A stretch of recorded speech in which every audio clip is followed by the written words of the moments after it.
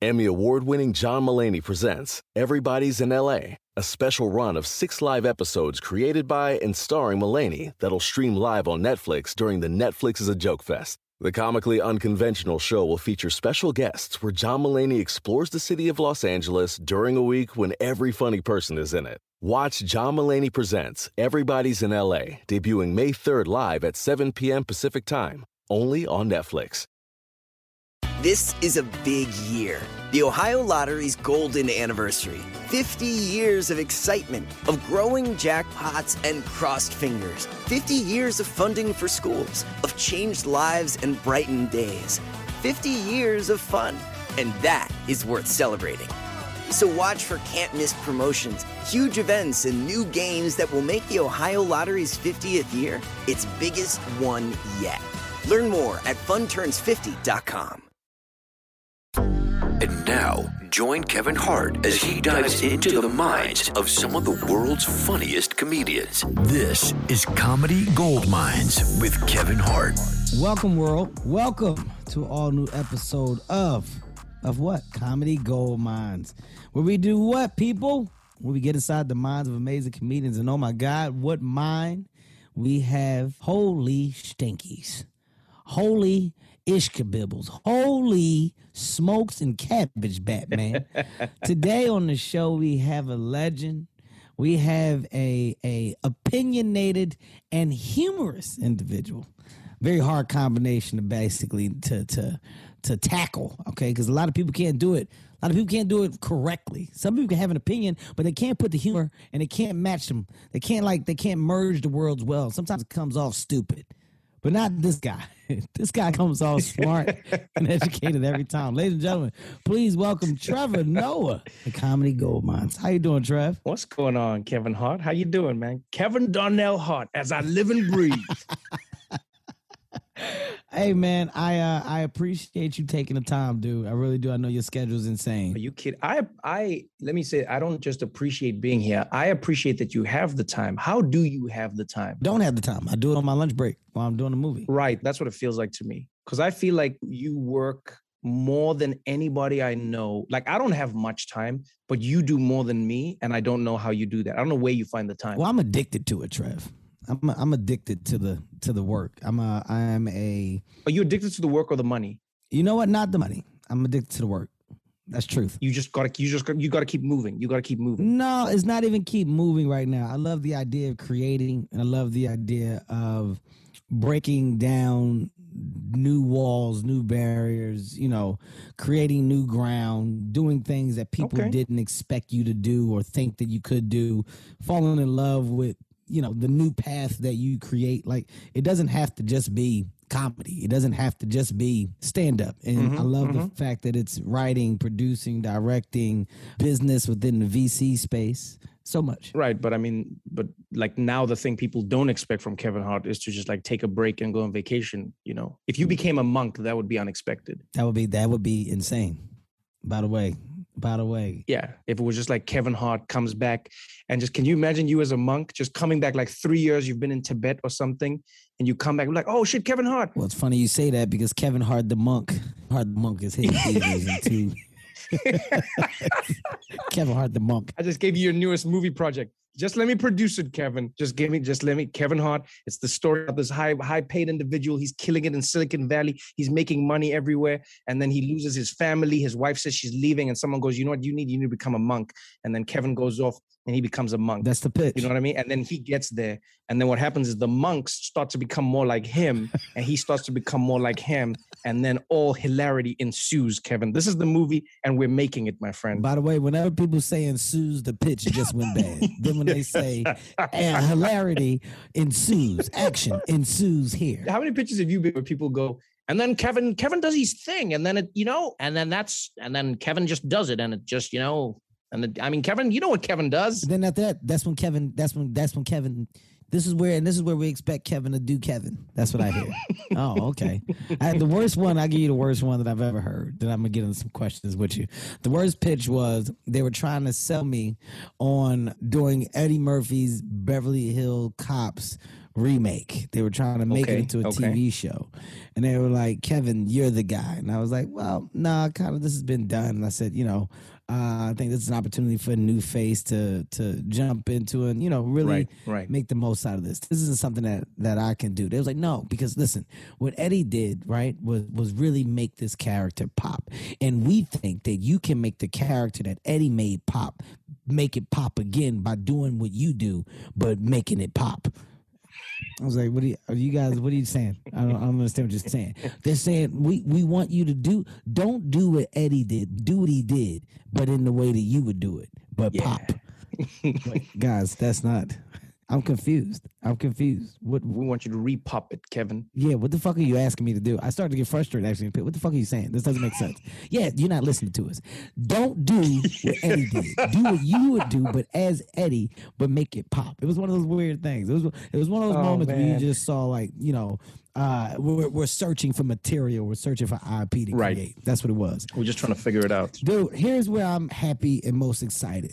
I remember sitting down, talking to you. We were at the what's the arena where they play tennis at, Trevor? What's the name? We were at the U.S. Open. It was at what is it? Arthur Ashe Stadium. Yes, I think is what it's called. U.S. Open. You're talking to me about comedy. We're talking about the size of the rooms that I was doing from arenas to stadiums, and it was just a stand-up comedy conversation, man. When we were talking about it, you were just like you were asking the questions and I was giving the answers, right?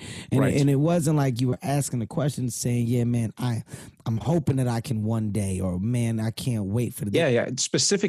Specifically, I remember one of the questions I asked you was like, hey, how was it performing in the round? Because you had just done your tour in the round. And so I wanted to know what it was like being in the middle, because I'd done clubs and shows in the round like that, but never an arena in the round. That's what I remember how we started the conversation. You were asking the questions and I'm giving you answers, man. And you were listening. Like you were listening. It was a really dope conversation, but you were listening. And I remember walking away from that conversation. I was like, the dope thing about Trevor is he really loves the craft. He really loves the craft. And I said, within him loving the craft, I hope this guy knows he's really doing it his way. Like, he's in a lane of his own. And if handled correctly, this lane can just blow up into some shit that he may not even see coming. Yeah, thank you, man. We cut to after pandemic. We cut to you making some audibles within the way that you guys shot the Daily Show. Right. You did it to where you're doing it through Zooms. The whole virtual world is set up. Show's still going. You're still doing your thing. And then I remember seeing you announce your tour after it's like, okay, people are going to get back out. We got a handle on it. And then I remember calling my guy and I said, I want to know how Trevor's tour dates are doing. I said, is he moving tickets? And they said, you have no idea. He's fucking crushing. Trevor is selling tickets. Trevor is doing arenas. Trevor is now, he's going to be domestic as well as international. And man, I was so happy. You remember I sent you a message. I don't know if either I put it under your post or I sent you a message, but I was saying so happy for you, man. Right. Yeah, man. So happy for you. Yeah, which I've always appreciated. Because it's like, it's from that little conversation, what I took from it was, you were a guy that was just asking for information because you either saw where you were about to go and you knew it was coming soon and you just wanted some shit. Right. Or you were just, just picking the brain of one guy that was doing it. Well, here's the thing for me. Number one, I love the craft. Number two, I love the craftsmen as well. Wow. And so, there are so many comics who have shaped everything that I do and how I see it. And what I've always loved about comedy is oftentimes we're not in the same place, but I feel like as comedians, we're always together. Now, that doesn't mean that comedy as a whole is a monolith. It just means that comedians have a shared idea of experiences because we have an experience that very few people understand. We know what it's like when a joke bombs. We know what it's like when a venue is terrible. We know what it's like when a show is amazing. The electricity. We know what it's like to go to a new place and start a new thing. You have these levels of experience and understanding that so few people can relate to, that I've always appreciated all of the people who do it. And so whether I'm having a conversation with, let's say, Kitty Flanagan in Australia, and she's digging into my brain and shaping my comedy, she's a comedian who most people in America may not know, and I widely regard as one of the best comedians that I've ever worked with, and somebody who is literally partly responsible for me being here today, because she came to South Africa for a comedy festival. And she just started polishing this random kid that she bumped into. We were on a show together, and she was like, "Why are you doing that?" She's like, "Oh yeah, mate." She's like, "Oh, you got to change that joke. Trevor, why are you doing that? That's silly. Well, you got to." And then she'd tell me stuff. She'd be like, "Oh yeah, you can't say that in Australia. We've got a different opinion on, and this is how we see it." And that word, and it was just this world where she was working. And so I loved the fact that there were these people who were, all these craftsmen who were doing the same thing that I loved. And they were all doing it in a different way. Everyone has an influence somewhere. It might be a professional comedian or a parent figure even, but they were all doing it their own way. And so that's what I've always loved about it. So when I see somebody like Kevin Hart, I go, how on earth do you do this? How do you do a mega world tour? Like, what are some of the pitfalls I can avoid? What are some of the things that work well for you? What spaces, places, timing, etc. Kevin gives you advice. You go, hey, Dave Chappelle, I'm working on this stuff. What do you think works well and what doesn't work? And then Dave gives me advice. And then he always says to me, but whatever you do, don't follow advice. You don't know. He always says to me, he's like, whatever you do, don't follow my advice because my shit gets you in trouble. He always says that to me. So, but I'll ask for advice from everybody, man. And so many comedians, I find it doesn't matter how long you've been doing it or not. So there's this thing that happens when you get to a certain point in comedy, not in your career, but in comedy, where any comedian can give you a little nugget of knowledge that could be part of the thing that you develop as who you are. And so I always appreciate that. Have you ever talked to Steve Harvey? I have. Steve's always telling me to do a game show, though. That's the thing with Steve. Well, outside Steve trying to get you to do Family Feud 3, Steve Harvey is probably one of the most brilliant and interested minds that you can talk to. No, I've never spoken to Steve in that way. No, you got to talk to him. You just got to say, hey, Steve, you say Unc. If you say Unc, he gonna know you serious. Steve, Kevin Hart told me to call you Unc and told me to have a serious conversation. Now he gonna start cursing a lot. That gets him comfortable. But the information that that man has and the knowledge just of how he transferred, the mindset of business and attached it to entertainment within comedy, man, is extremely strong. I'll say some of my best conversations come from Steve, Dave, Chris. Okay. And Jerry. Jerry's always a great mind to talk to when it comes to comedy. Here's a question for you, man. You come from South Africa, right? Mm-hmm. And, there was this tone and conversation that was attached at one point, and it was about your success versus the thought of why he was successful from other South African comedians, right? It was a world of, I don't want to call it competition because that's the wrong word. Like there was a crab in a barrel mentality. Oh, yeah. With the comedians and the talent from South Africa, right? As far as who deserved what, who didn't. When you were going through these conversations, and when you heard the murmurs of these conversations in the beginning, did any of them bump you a little bit? Like, did you feel like a need to clear things up or go back and what? No, all the time. So here's what I've learned in comedy. This has been like, it's a constantly evolving journey that is not unique to comedy, but can often rear its head in comedy in unique ways. And that is, you're in an industry that fundamentally has no structure attached to it. There's no rhyme or reason about who makes it and who makes it when. Mm-hmm. So, it's not, we don't work in a bank. There's no like, all right, Kevin, you've been doing these jokes for 5 years and now you're going to be regional assistant manager of jokes. Mm-hmm. None of that. So what can happen in any type of industry is people feel like they should be on the path that somebody else is on. If that doesn't happen, one of two things can happen. People look at themselves or they look at somebody else. So people look at their own story and go like, what can I change? Then there are other people who look outward and go like, man, this is what other people need to change for me to become more successful. And comedy is no different. I don't think it's a unique human trait, but in comedy, you've experienced this. I've experienced this. I talked to Eddie Murphy. He's experienced this. There's so many comedians who've experienced this, like across the board, Amanda Seales. It doesn't matter. As soon as you're doing a thing, people are bound to criticize that thing because they feel like they should be the one doing it. Why am I not the focus of this? Why didn't Jay Leno call me from South Africa? Why did you get what I'm saying? And so, one of my favorite things that I ever heard was a comedian. It was at the Comedy Cellar, for instance. at the Comedy Cellar rather, specifically. And we're sitting at the table, you know, the table, and we're all around the table. And I was talking to Keith, you know Keith. Mm-hmm. Yeah, and I was talking to Keith, and everyone was arguing, and I forget which comedian they were arguing about a joke, and someone had done a joke, and someone, they were like, who's joking, what joke, and who's joking, what joke?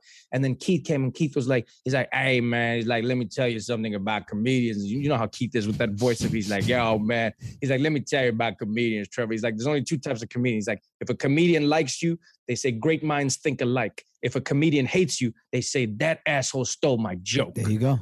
That's the truth. And I was like, oh, like, and you know, working in the craft that I work in now, I've learned so many more things. Late night is a perfect example. Every single day we sit down. Every day we read the news. Every day we write jokes. The amount of times I would see Colbert telling a joke that we also thought of, that Seth Meyers thought of. You're working with the same subject material and you're working with the same amount of time. What that means is there's a good chance you're going to end up in the same place. Mm-hmm. You know, because comedy is a formula, right? It's a simple formula. And so if you think about anything, if I give you paintbrushes and I give you a bunch of yellow paintbrushes and I give you some green and I give you some blue, there's a good chance a lot of the people are going to draw the same thing because I gave you those certain colors. But do you understand how amazing it is for you to have that mindset? Like, do you understand how unique and rare it is for you to have a concept of reality? And for it to be this grounded, like for you to say, yeah, well, you know what? There's a situation where, you know, there's moments where you can think of something or have the same idea. And within that, things can be told, things can be said, they can be duplicated. And I think it's about being observant. Like, you know, let me tell you one of the two of the craziest stories that ever happened to me. One, I was doing my first comedy festival in Ireland, doing a show, never been here before, get on stage, do my thing. Next thing, some comedian gets on. Irish comedian gets on stage, and this guy tells the exact same joke that I had. It was early on in my career. It was about Trojan condoms. And I just come back from America, and I was like, oh, man. I was like, oh, in America, they've got this brand of condoms. And basically, the premise was they've got a brand of condoms called Trojans. And I said, and I don't know if I like that name. I don't know who thought of that name, because if you know anything about history, the Trojans were a group of people who snuck in what seemed like a safe vessel, but then in the middle of the night, a bunch of little men came sneaking out and they caused everybody a lot of harm. And I was like, that's not the name I would go with for condoms. You want that shit to stay secure. You don't want little men sneak. That was my premise. Yo, I get to Ireland. This guy does I've never been to Ireland. He's never been to South Africa. And like we would, and you know what was great? He laughed and we laughed and we're like, oh, and then he said the thing to me. He's like, oh, Trevor, you know, let me tell you something about comedy. He's like, we're dealing with the same things. We're craftsmen. He's like, every person who works with wood has made a chair. Every person who's worked with wood has made a table at some point. Wow. He's like, what you're trying to do as a comedian is find the moments where you're creating something unique. But everybody's told a joke about an airplane. Everybody's told a joke about being in a hotel. Everybody's told a joke about a restaurant. He's like, but there's something that makes you special. And you're always trying to find those moments, Trevor.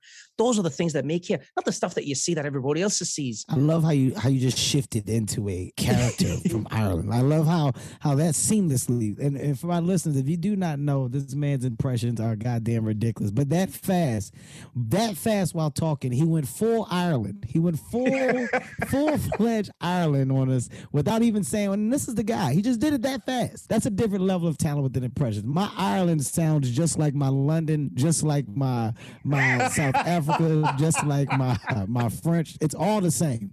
My one impression is the Queen. That's it. That's all I got. After that, it dies down. I'll tell you a second one real quick. So there's the Ireland one. That stuck with me because that was a personal experience. And then the second one, this was the funniest experience. We were in South Africa when Chris Rock was coming to do his first show. And we're in the audience.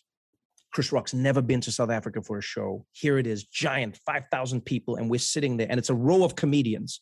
And this guy's our idol. Mm-hmm. I mean, this is Chris Rock, you know? Bring the pain. Here we are. This is him. Mm-hmm.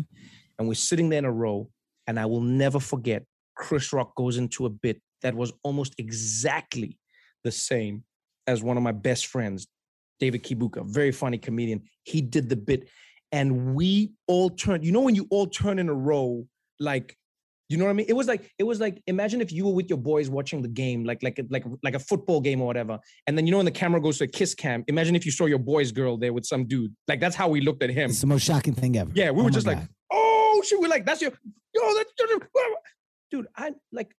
David never put that clip on YouTube. It's the biggest compliment. David never put that clip on YouTube. He'd never been, but we were just like, and then he said, yeah, guys, he's like, now you see how good my jokes are. Chris Rock is even stealing them. And we laughed because we knew he was joking. But I think that's the thing in life. It's hard.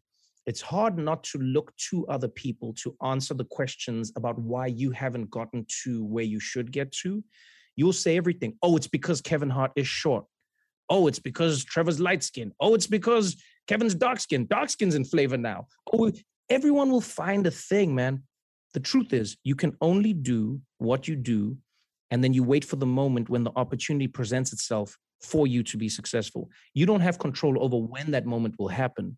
What you do have control over is how ready you'll be when that moment presents. So well said. So well said. And also a perfect segue, man, to your moment. You know, the Daily Show. That's a big moment. Yeah, it's a really big moment. Right? We're talking about Jon Stewart, who really took this and made it into the machine that we know it to be today. Yep. And him stepping down and passing the torch was a huge fucking deal, yep. man. How did you get into that space? How were you in the conversation of being the choice? How did this come about? You see, it was the small moments. So when I started doing comedy in South Africa, the widely regarded opinion of most comedians or the widely held opinion rather was that you shouldn't put your comedy online. Everyone would say, don't put your clips online. Don't put your stuff on TV because then you can't do it again. And it's an understandable point of view. You want to make money from doing the live shows. I was one of the first comedians who went the opposite way. I said, no, I'm going to put all my stuff out there because I can never do as many shows as people can see things on TV or online. Yeah, I might lose that joke and the surprise, but I get access to a whole new audience. And that's what happened. Wow. The reason Jon Stewart contacted me is because the executive producers on the show saw one of my clips when I was in South Africa. I wasn't here. I was doing my jokes in South Africa. I was traveling around the world. And then they saw me, they showed it to John. And the story goes, he looked at the clip and he was like, he's like, that kid could do what I do. And he's like, you guys should bring him to the show. And then he called me. And I remember at the time I was in London, I was in Harrods and I was looking at an underwater scooter. I remember this. It was an underwater like moped. And I remember just watching this and I was like, man, white people are amazing. Just like, this is when you've truly succeeded in life, is when you can just start inventing shit. What if we ride bikes underwater? I was like, man, you've made it. And so I was like, we out here talking about equality and bullshit. White people are already on underwater scooters. And so I'm looking at that. Yeah. We're way behind. And my phone rings, a random American number, voice goes, hey, Trevor, it's Jon Stewart.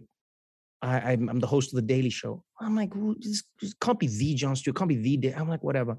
And the man says to me, he goes like, hey, I love your comedy. I'd love for you to come to my show. Let's try do something together. I was like, I don't know. He's like, no, what do you mean you don't know? And I was like, well, I've got a tour that I just sold out. And you know better than anyone, Kev, how hard it is to sell a ticket. Absolutely. You remember what it was like when you were driving from Philly to New York. Absolutely. You remember what it was like when you were just trying to get on stage. People were buying the drinks. They weren't even buying your tickets. They were buying the drinks and the jokes came for free. Could give two shits about the jokes. Exactly. And so now here I had just sold out my first tour in the UK. And I was like, John, this is amazing, but I can't let these people down. And I turned him down. And he's like, I don't think anyone has ever turned me down before. And I said, I'm not even trying to be offensive. This is my dream. So respectfully, I'm going to say no. And he said, well, if you do come to New York, look me up and come and join me at the show. And about a year later, maybe, if my timelines are correct, I was in New York and I was doing my show here. And he called me again. He said, you're in New York. You didn't look me up. I said, I forgot. He's like, just come to the Daily Show. And I got there. And you know, Kev, sometimes you meet people who you feel like you've known your entire life. And with comedians, that becomes an exponentially bigger experience because you also share a comedic rhythm. And we were talking, but we were talking about things where, you know, like we would both come, I always laughed and I said, John and I would always come to the same conclusion, but using a different mathematical formula. So when you'd look at our work, you'd go like, how do these people both get to the same place, but in a completely different way? His comedy is so different to mine, but we have a similar way of, you know, a similar place we get to. You don't take the same road, but the same idea is attached to your journey. Yeah. Jon Stewart is back in the host chair at The Daily Show, which means he's also back in our ears on The Daily Show Ears Edition podcast. The Daily Show podcast has everything you need to stay on top of today's news and pop culture. You get hilarious, satirical takes on entertainment, politics, sports, and more from Jon and the team of correspondents and contributors. The podcast also has content you can't get anywhere else, like extended interviews and a roundup of the weekly headlines. Listen to The Daily Show, Ears Edition, wherever you get your podcasts.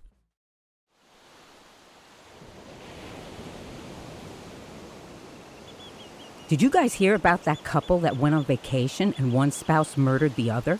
In fact, the entire vacation was planned just so that they could make the murder look like an accident. Ah, so like a slaycation. Oh boy, sounds like a fun new true crime podcast to me. On every episode of Slaycation, we'll examine true cases of people who were killed while on vacation. Was it murder? Or just a horrible accident? That's up to you and the law to decide. But either way, if you leave for your vacation in the plane and come home under the plane, you've definitely gone on a slaycation. Join us every week for a fascinating new episode. 911, what's your emergency? But make sure to pack your body bags. Because getting away can be murder. This is Slaycation.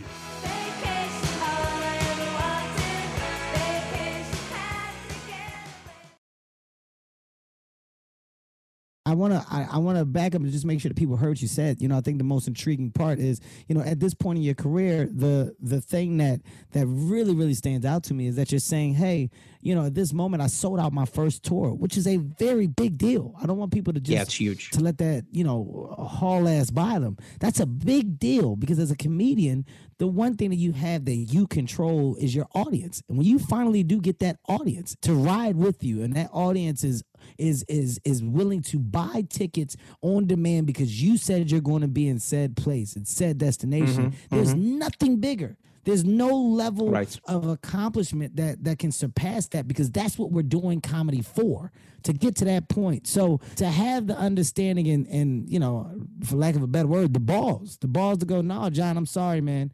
I'm going to finish this out because I don't want to fuck this up.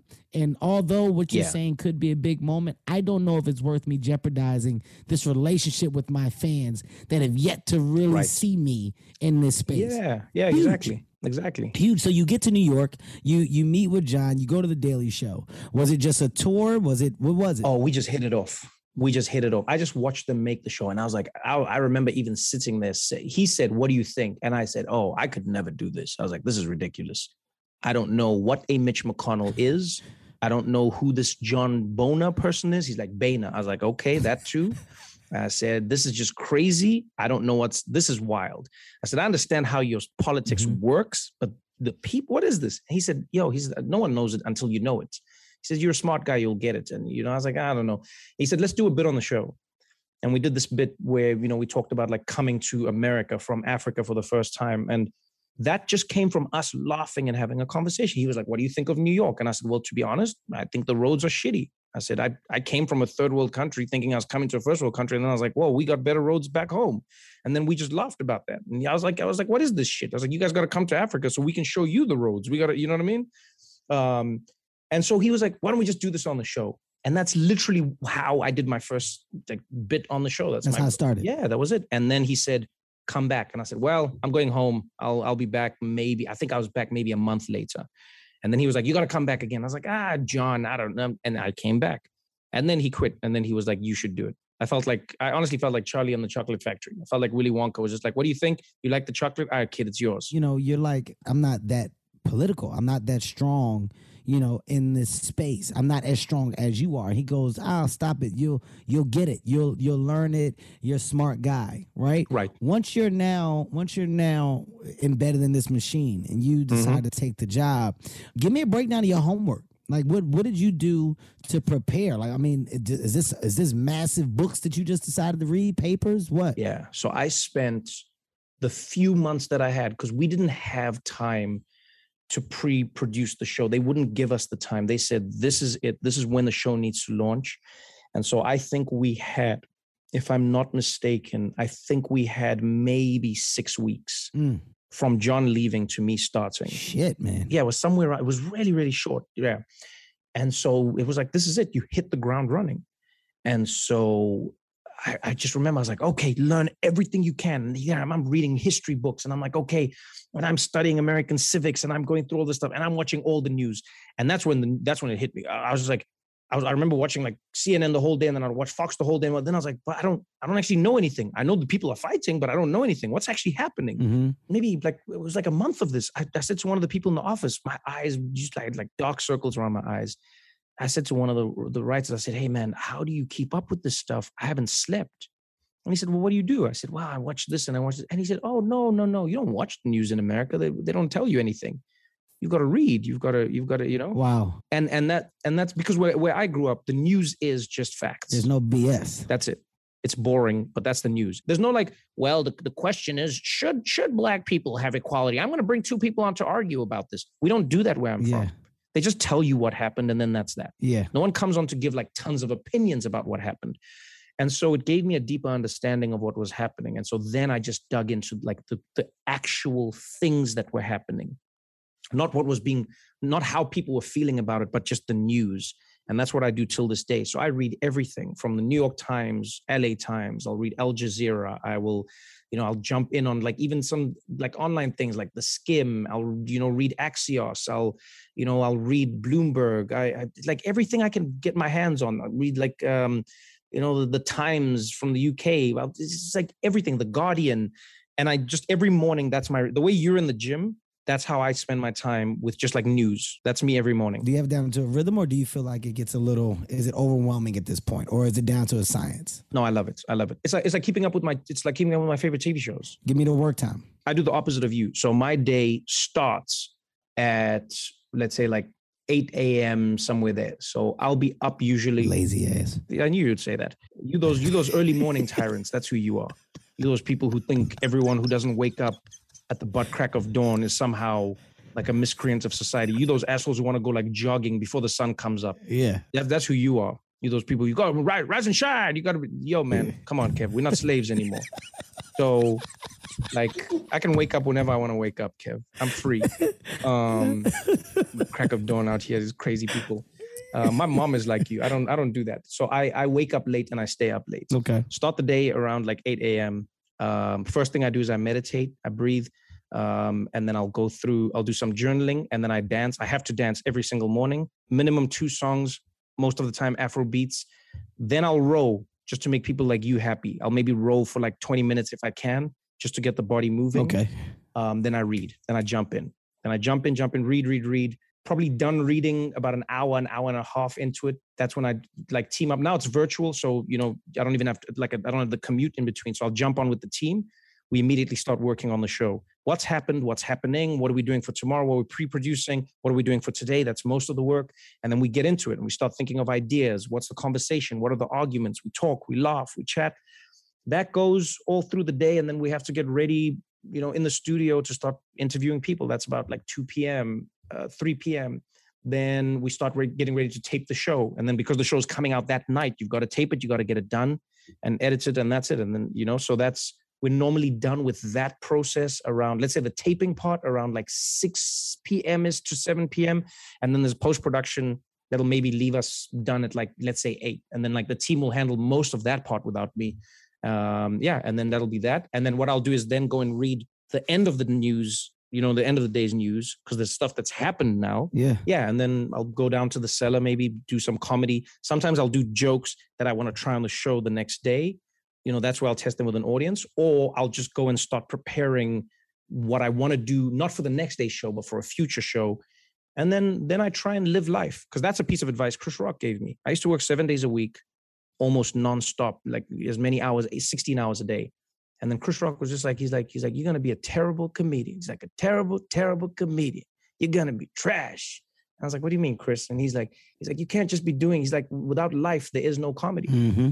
He's like, comedy comes from life. So if you don't live life, what jokes are you talking about? You got no jokes. Yeah, what are you doing? And so now part of my work is living life. And so I ride a bicycle around New York. I live, meet people, talk, just have things happen to me. Well, I love that you gave an example of your day. This is where people have such a clouded vision of what we do, right? Because it's all glamorous, it's all lights, it's all cameras, action, right? They don't understand the actual wear and tear through a day. So you talking about, going from 8 a.m. to that 8 p.m. time, but during that time, it pretty much is all work. It's all work. Yeah. It's very minimum when it comes to play. The play just comes to you doing what you love. The question, question that I have though is, you're building so much material around this show. You're doing it with your team of people that work on the show. When you're off and you do decide to go work on what would act as your personal comedy, how are you separating the two worlds? Because you're embedded into this other side of thinking. So when you talk about living life, how are you separating them, and are you consciously doing that? Are you consciously saying, I can talk about this here, not here? Here's what I do. One of the best compliments I ever got was an old man on a plane and his son. Maybe this guy was about maybe he was like 70 years old. And he came over to me, this big, gruff man with a round red face. And he came over to my seat in the plane and he was like, "Excuse me, young man, you Trevor Noah?" And I said, "Yes, sir." And he said, my son is a big fan of yours, loves your show, TV show. He brought me to your stand-up. Now, I don't like your politics, okay? I don't appreciate a lot of the things you say in your politics, but I think you're a very funny young man. I came to your stand-up show, and I laughed a lot harder than I expected. It was really funny, and I just wanted to say thank you because I thought I was going to feel alienated coming to your show with my family, but I actually felt good and I laughed with them. And you know what? Thank you for that. And keep it up. You keep doing it. You're doing a great job. Okay. You're doing a great job. I was like, "Thank you very much, sir." And he went and he sat down. And what stuck with me from that was this. I work in a world where I'm synthesizing the news, right? And that's what The Daily Show is. And that's what I love, is what The Daily Show is, synthesizing the news. That means, however, that my gift and my curse will be the news. So if the news takes a certain bent, my show will be forced to take a certain bent. So if the news is covering Donald Trump, my show is covering Donald Trump because Donald Trump is in the news. Like now, the news hasn't covered Donald Trump, so my show hasn't been covering Donald Trump. You with me? But I am, in many ways, at the mercy of the news. If The Daily Show is a sailboat, the wind that powers it is the news. And so that's what I'm doing. With my stand-up, the infinite universe that exists within my head is what powers my show. So on my stand-up shows, like in my shows, I'll read a book about history and colonization. I'll be like, "Oh man, I want to do a joke about how the British colonized India." I'll read a book about physics and I'll just be like, "Man, I should try a joke about this because I just find this concept funny." I'll be reading or listening to hip hop and reading a story about something that's happening with Lil Nas X and Boosie, and I'll be like, "Man, I want to talk about this. That's where my stand-up." So it has differentiated itself naturally because it's my life. So on The Daily Show, I won't talk about my life in that way. I won't be like, "Oh, this is a vacation I went on," or that's not what the show is about. My stand-up is a lot more personal. It's a lot more, it's a lot broader. And what I've always loved about stand-up is that it is whatever it needs to be. Jerry Seinfeld, you don't know when he's thought of it, how he's thought of it. It just is. It's just happening. Wanda Sykes, when she gets on stage, it is just happening when it's happening. You don't know when or how. And that's what I've always loved about stand-up. So you can tell a joke that's 1 day old. You can tell a joke that's 10 years old. As long as you know how to make it special for that audience on that day, that's what counts. And so it's never finished. You know better than anyone. Never. Your show is never finished, but it's always finished. It's like it is. You just have to do it when you have to do it, and so that's why it's very different for me. Because The Daily Show is, hey man, whatever I can make on the day, I've got to make it, and I'm done. And I've got to be happy and sad with the fact that the day's finished. And sometimes I go home and I'll sleep, and then I'll be like, damn it, there's a better joke I could have told. If I told the joke like this, I could have switched the thing. I could have done the thing. I could have done it better. But yeah, I have to accept that I'm making a daily show. My stand-up is where I polish the craft. Here's what you do very well, man. You talk very well. Right? Like, what I've fallen in love with from doing this podcast is listening. I love that I get to listen to the people that I'm talking to. We can look and gain information about those individuals. People are given the opportunity to talk and tell a story. And in doing that, you found a way to find humor at the highest levels in both, right? And the work that goes into it, the work is strategic. It's calculated from what you read, from what you process. You're an information junkie. I can tell you're a goddamn information junkie. You want knowledge. You want to be able to be well equipped to be in whatever environment that you're in. And for your work, well, this is a space that puts you in any environment. We're talking any environment. Comedy puts you in any fucking environment. This is one of the few crafts where you can go in front of any demographic, any age group. Literally, country, state. You call it. You can say whatever you want. It's something that puts you in front of the masses in ways that nobody else can ever be presented. Nobody else can ever be presented. And when you find a way to do that and appeal to all, you're doing it the right way. And Trevor, just from the material that you've produced thus far, I am a friend, but I'm a fan, right? And I'm talking about your literature. Thank you, man. You have one of the highest selling books that have ever been published from a comedic space, right? Your numbers are up there, buddy. How do I know? Well, because I fucking check. I want to know who does what and how, so I know where I need to be. That son of a bitch, Trevor Noah, sold a lot of fucking books. If you guys don't know, he sold a lot of fucking books. God damn it. Oh, man. Go get his book. Hi, it's Stephen Colbert, and I'm here to tell you about The Late Show Pod Show, which is the podcast of The Late Show with me, Stephen Colbert, and I'm here with my producer of the podcast, Becca. Hi, Becca. Hi, Stephen. So what do people get when they listen to The Late Show Pod Show? Let's sell this thing. The extended moments, for sure, because we run out of time for broadcast, but we have plenty of time on the podcast. It's kind of like being a live audience member of the show because you get things that no one else hears. Listen to The Late Show Pod Show with Stephen Colbert wherever you get your podcasts. Now when we're talking about stand-up comedy and we're talking about the level that you're doing it at, these are all big deals, but now you leave room for more. So does Trevor Noah want more? Is Trevor Noah looking for the other side of entertainment that comedy can present? Or are you happy in this space that you're in? Where are you at mentally now, and what do you want? So where am I mentally now? I'm in a place of healing and recuperation. What does healing mean? What are you healing from? From this period of time that we've been through, Kev. You know, I think a lot of people. I think you're one of them as well. To be honest, a lot of people are good at like jumping up, shaking it off, and then getting back into things. And I feel like I was slowly falling into that trap as a human being. I think America does that to a large extent. This place doesn't take the time to breathe. This place doesn't take the time to acknowledge pain and suffering. This place doesn't take the time to mourn.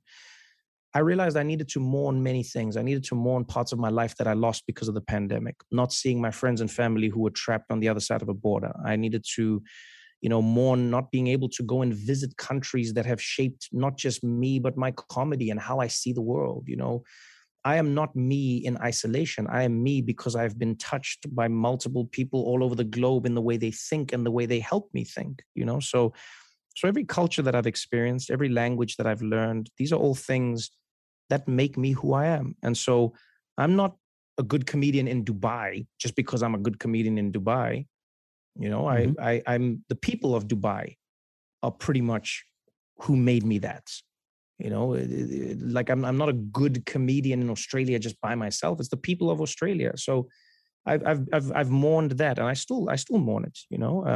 I'm sad about what we've lost in the world. I'm excited by what we could possibly gain as people.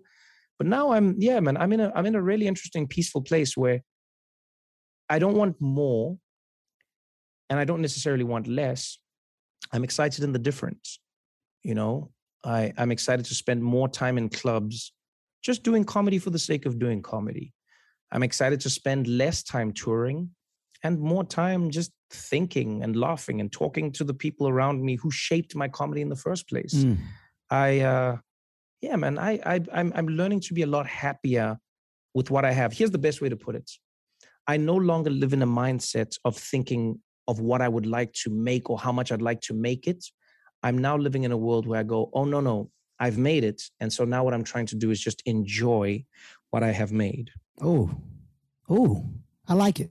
No, you know what? I take that back. I love it. Because if we're not careful, especially when you've grown up poor, you live in a mindset of being poor. And one of the hardest things to do when you've grown up poor is to ever acknowledge the fact that you have, for a few reasons. One, There's survivor's guilt.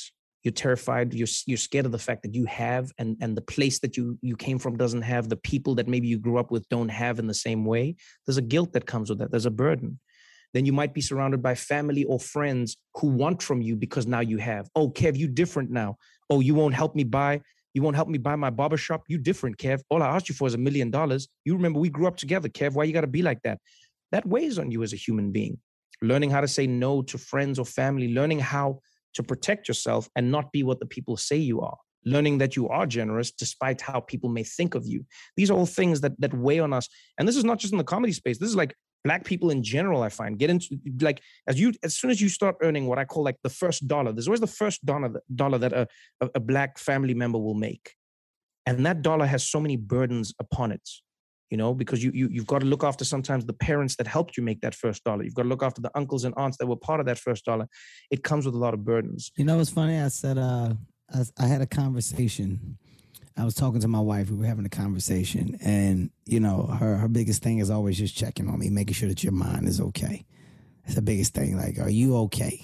Her fear is, I don't want you snapping one day and just losing it because you got so much, Kevin. Yeah. You get so much. Yeah. There's so much shit that's happening. You're dealing with so much. You take it all on, right? It's all on your mind. Mm-hmm. And I told her, I said, you know what I've realized? I said, success isn't for the successful. And listen to what I'm about to say. It really isn't about the person that has achieved this high level of success.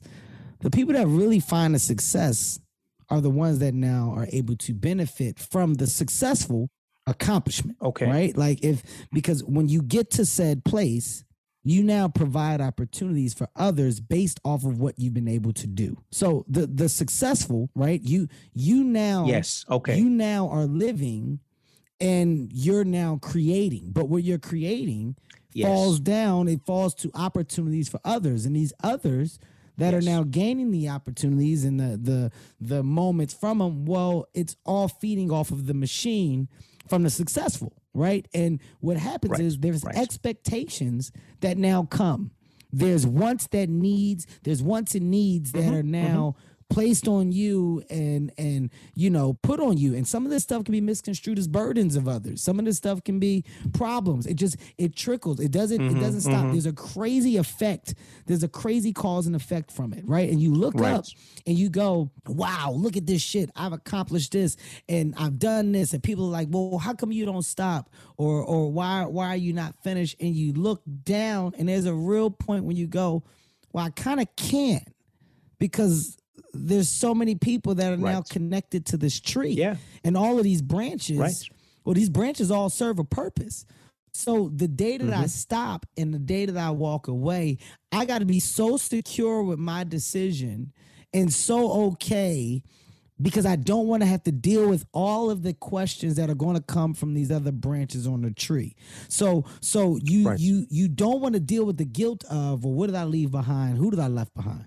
You know, who's okay, who's not okay. When you go, you have to be okay with saying, I'm making the right decision for me and for my mind, myself, and what happens after that happens after that. But that's such a big step. That's such a big step for that person or persons that have accomplished said level of success. Because the fear is leaving those people behind and not taking care of them. It's a guilt. It's not just a fear, it's a guilt. Yeah, it is. When you said, that's why I brought it up. It's like, it's the guilt. Yeah. The guilt that comes with that.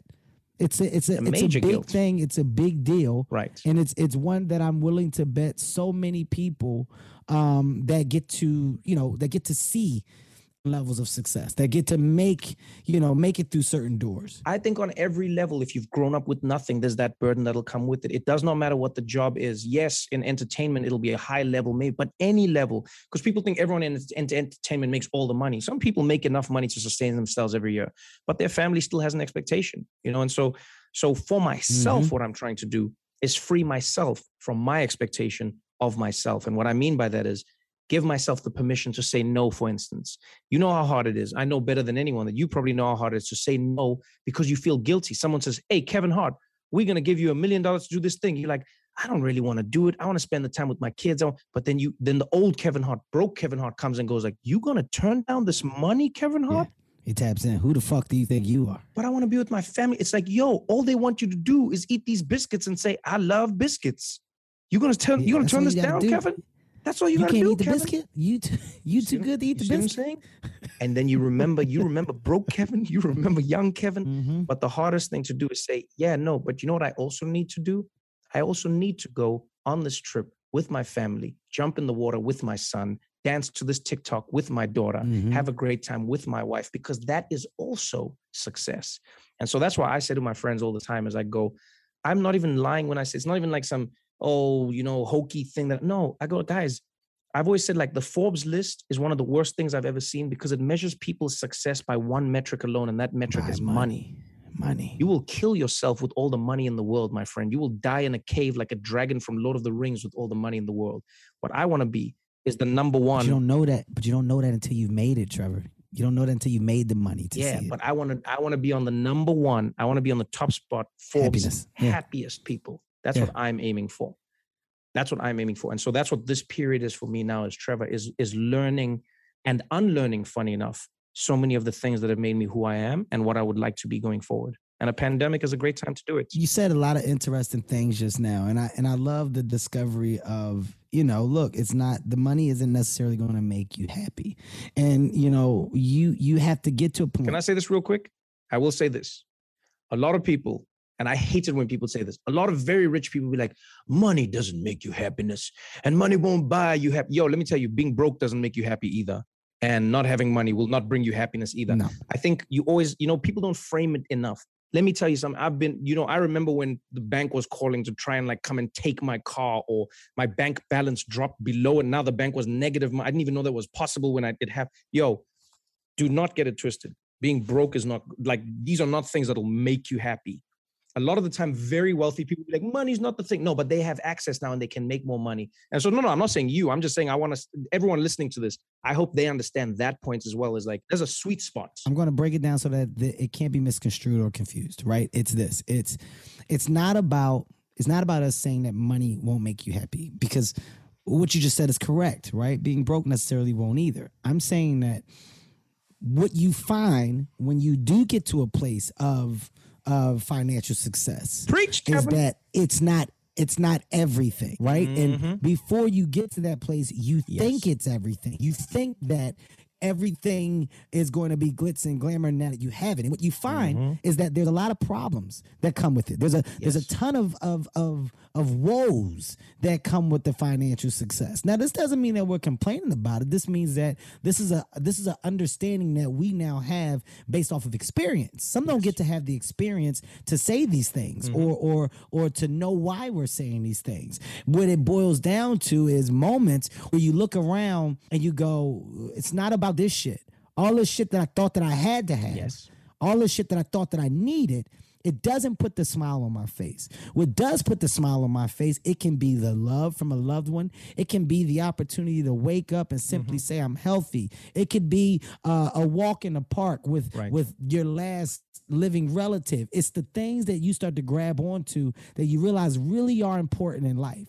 And what we're saying is, that is a learned quality, because what I felt would be the shit to make me go, oh yeah, now at the age 42, it doesn't move the needle for me. Now at the age 42, I know the things that mean the most. And that thing that means the most is watching my little girl now, take her first bite of real food. And I get to say, damn, I'm living to see it. She just ate her first piece of chicken. She's gnawing on a chicken bone. Holy shit, there's no more joy. That's the biggest piece of joy. Or my son being a teenager and he shakes my hand like a grown man and says, what up, Dad? That to me is where I get so much fulfillment, because I'm like, look at my boy. Look at my boy growing up, or my daughter saying, Dad, I want to talk to you today. And she schedules time because her days are getting busier to have breakfast with Dad. When you start to see these things, you go, man, this is what life is about. Right. This is what life is about. So yes, the finances do help you. Yes, the finances do allow you to do more things. Oh, definitely. But what we're saying is don't lose sight. Don't Yeah, lose man. sight and put too much value on that. Because Yeah. if it's too much, you're gonna overlook the important things. And this is what Trevor's saying by saying he's tapping back into that place now. And that's where he's finding his peace. And this is a journey that people go through. Don't miss yours. Don't miss your opportunity to have your journey for you, not for other people, but for you. Mm-hmm. Trevor. You're a very fucking profound guy, man. You're a very profound guy, and talking to you is so dope because you challenge the other person that you're talking to think. You say things that really make me pause and process. Right. And that's the making of a great conversation when you can do that, because it's not just about banter or unnecessary back and forth. I think you're really saying things that people need to hear. I think people are going to find extremely interesting when they listen to this, just about you, your character, your approach to life, the way you're handling your success and why your future is going to be extremely bright. You seem to have an amazing handle on it, dude. This is what I thought it would be. This is why I wanted to fucking talk to you. Don't make me take so long next time. What an asshole. Jesus Christ. You're not an asshole. You're Such just an busy. asshole. Why would you call yourself an... Oh, you talking to me? You saying I'm an asshole? I was talking about you. Yeah, I was talking about you, man. Kevin, not me. Kevin, I'm the furthest thing from an asshole. Who's that in the background? I'm not... There's no... That's my dog, man. No, man. There's no, like, you... I genuinely did not understand how you even have the time, because I barely have the time. And I was like, how does Kevin... They were like, Kevin wants to talk to you. I was like, but when? They're like, when? And then the one day that I'm free, they're like, yeah, Kevin couldn't come because he's making a movie, you idiot. He can't work on that day. He makes movies. And I was like, well, that's what I said in the beginning. Now I'm the idiot because I don't know that I knew Kevin Hart makes movies. Now I'm the idiot. Like, where are you right now? Where are you right now? What are you in right now? Where are you? Are you at I'm home? in my trailer. I'm filming Me Time, and I literally have right like now. an hour and a half break. You are not even at home right now as we speak. This is what I'm talking about. Very Kevin true. Hart.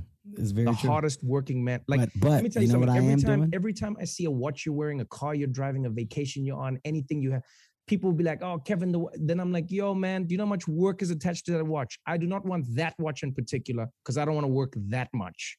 That's what I think of all the time. I genuinely think people don't understand how much you work. I don't think they get it, and that's why I say you deserve everything. You know what, man? You deserve everything. You know what? I will say this. I will say as hard as I work, I'm still enjoying it. I'm not getting to a point to where I hate it, which is a good thing. And in my job now and doing this is something that I genuinely love to do, because once again, I get to get educated on people that I'm once again a fan of, people who I'm moved by.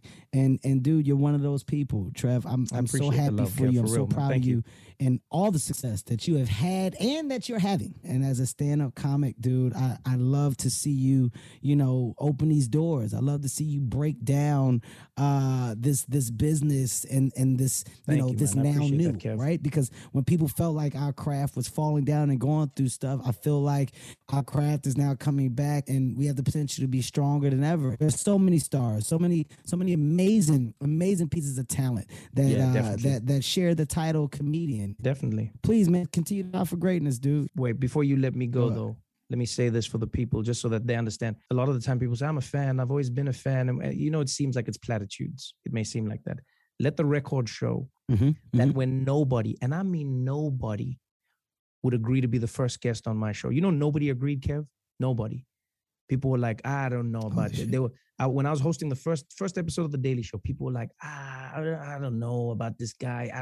No, thank you. Nobody. And then I was like, guys, what if we tried Kevin Hart? And they were like, well, I mean, if everyone else says no, I was like, well, let's just try Kevin Hart. Kevin Hart said yes. He said it instantly. Yes. He didn't ask me to beg him. He came and he was like, yo, man, people won't touch you with a 10-foot pole, but you're a comedian. I think you're funny. And I'm going to jump in this thing and let's ride it. Let's ride it till the wheels fall off. And I will never forget that.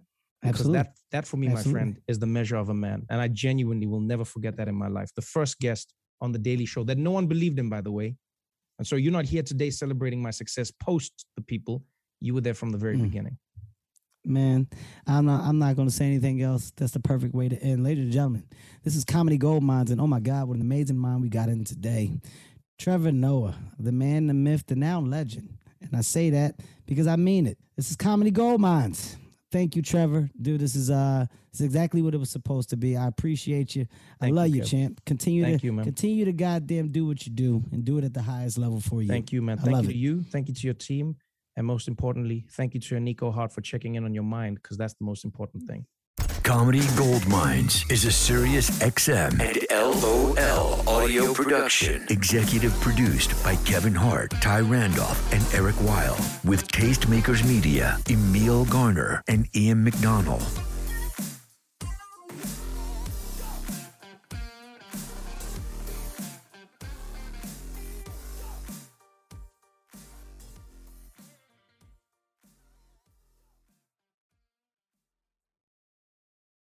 Hi, it's Stephen Colbert, and I'm here to tell you about The Late Show Pod Show, which is the podcast of The Late Show with me, Stephen Colbert, and I'm here with my producer of the podcast, Becca. Hi, Becca. Hi, Stephen. So what do people get when they listen to The Late Show Pod Show? Let's sell this thing. The extended moments, for sure, because we run out of time for broadcast, but we have plenty of time on the podcast. It's kind of like being a live audience member of the show because you get things that no one else hears.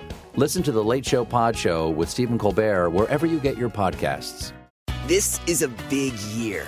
The Ohio Lottery's golden anniversary. 50 years of excitement, of growing jackpots and crossed fingers. 50 years of funding for schools, of changed lives and brightened days. 50 years of fun. And that is worth celebrating. So watch for can't-miss promotions, huge events, and new games that will make the Ohio Lottery's 50th year its biggest one yet. Learn more at funturns50.com.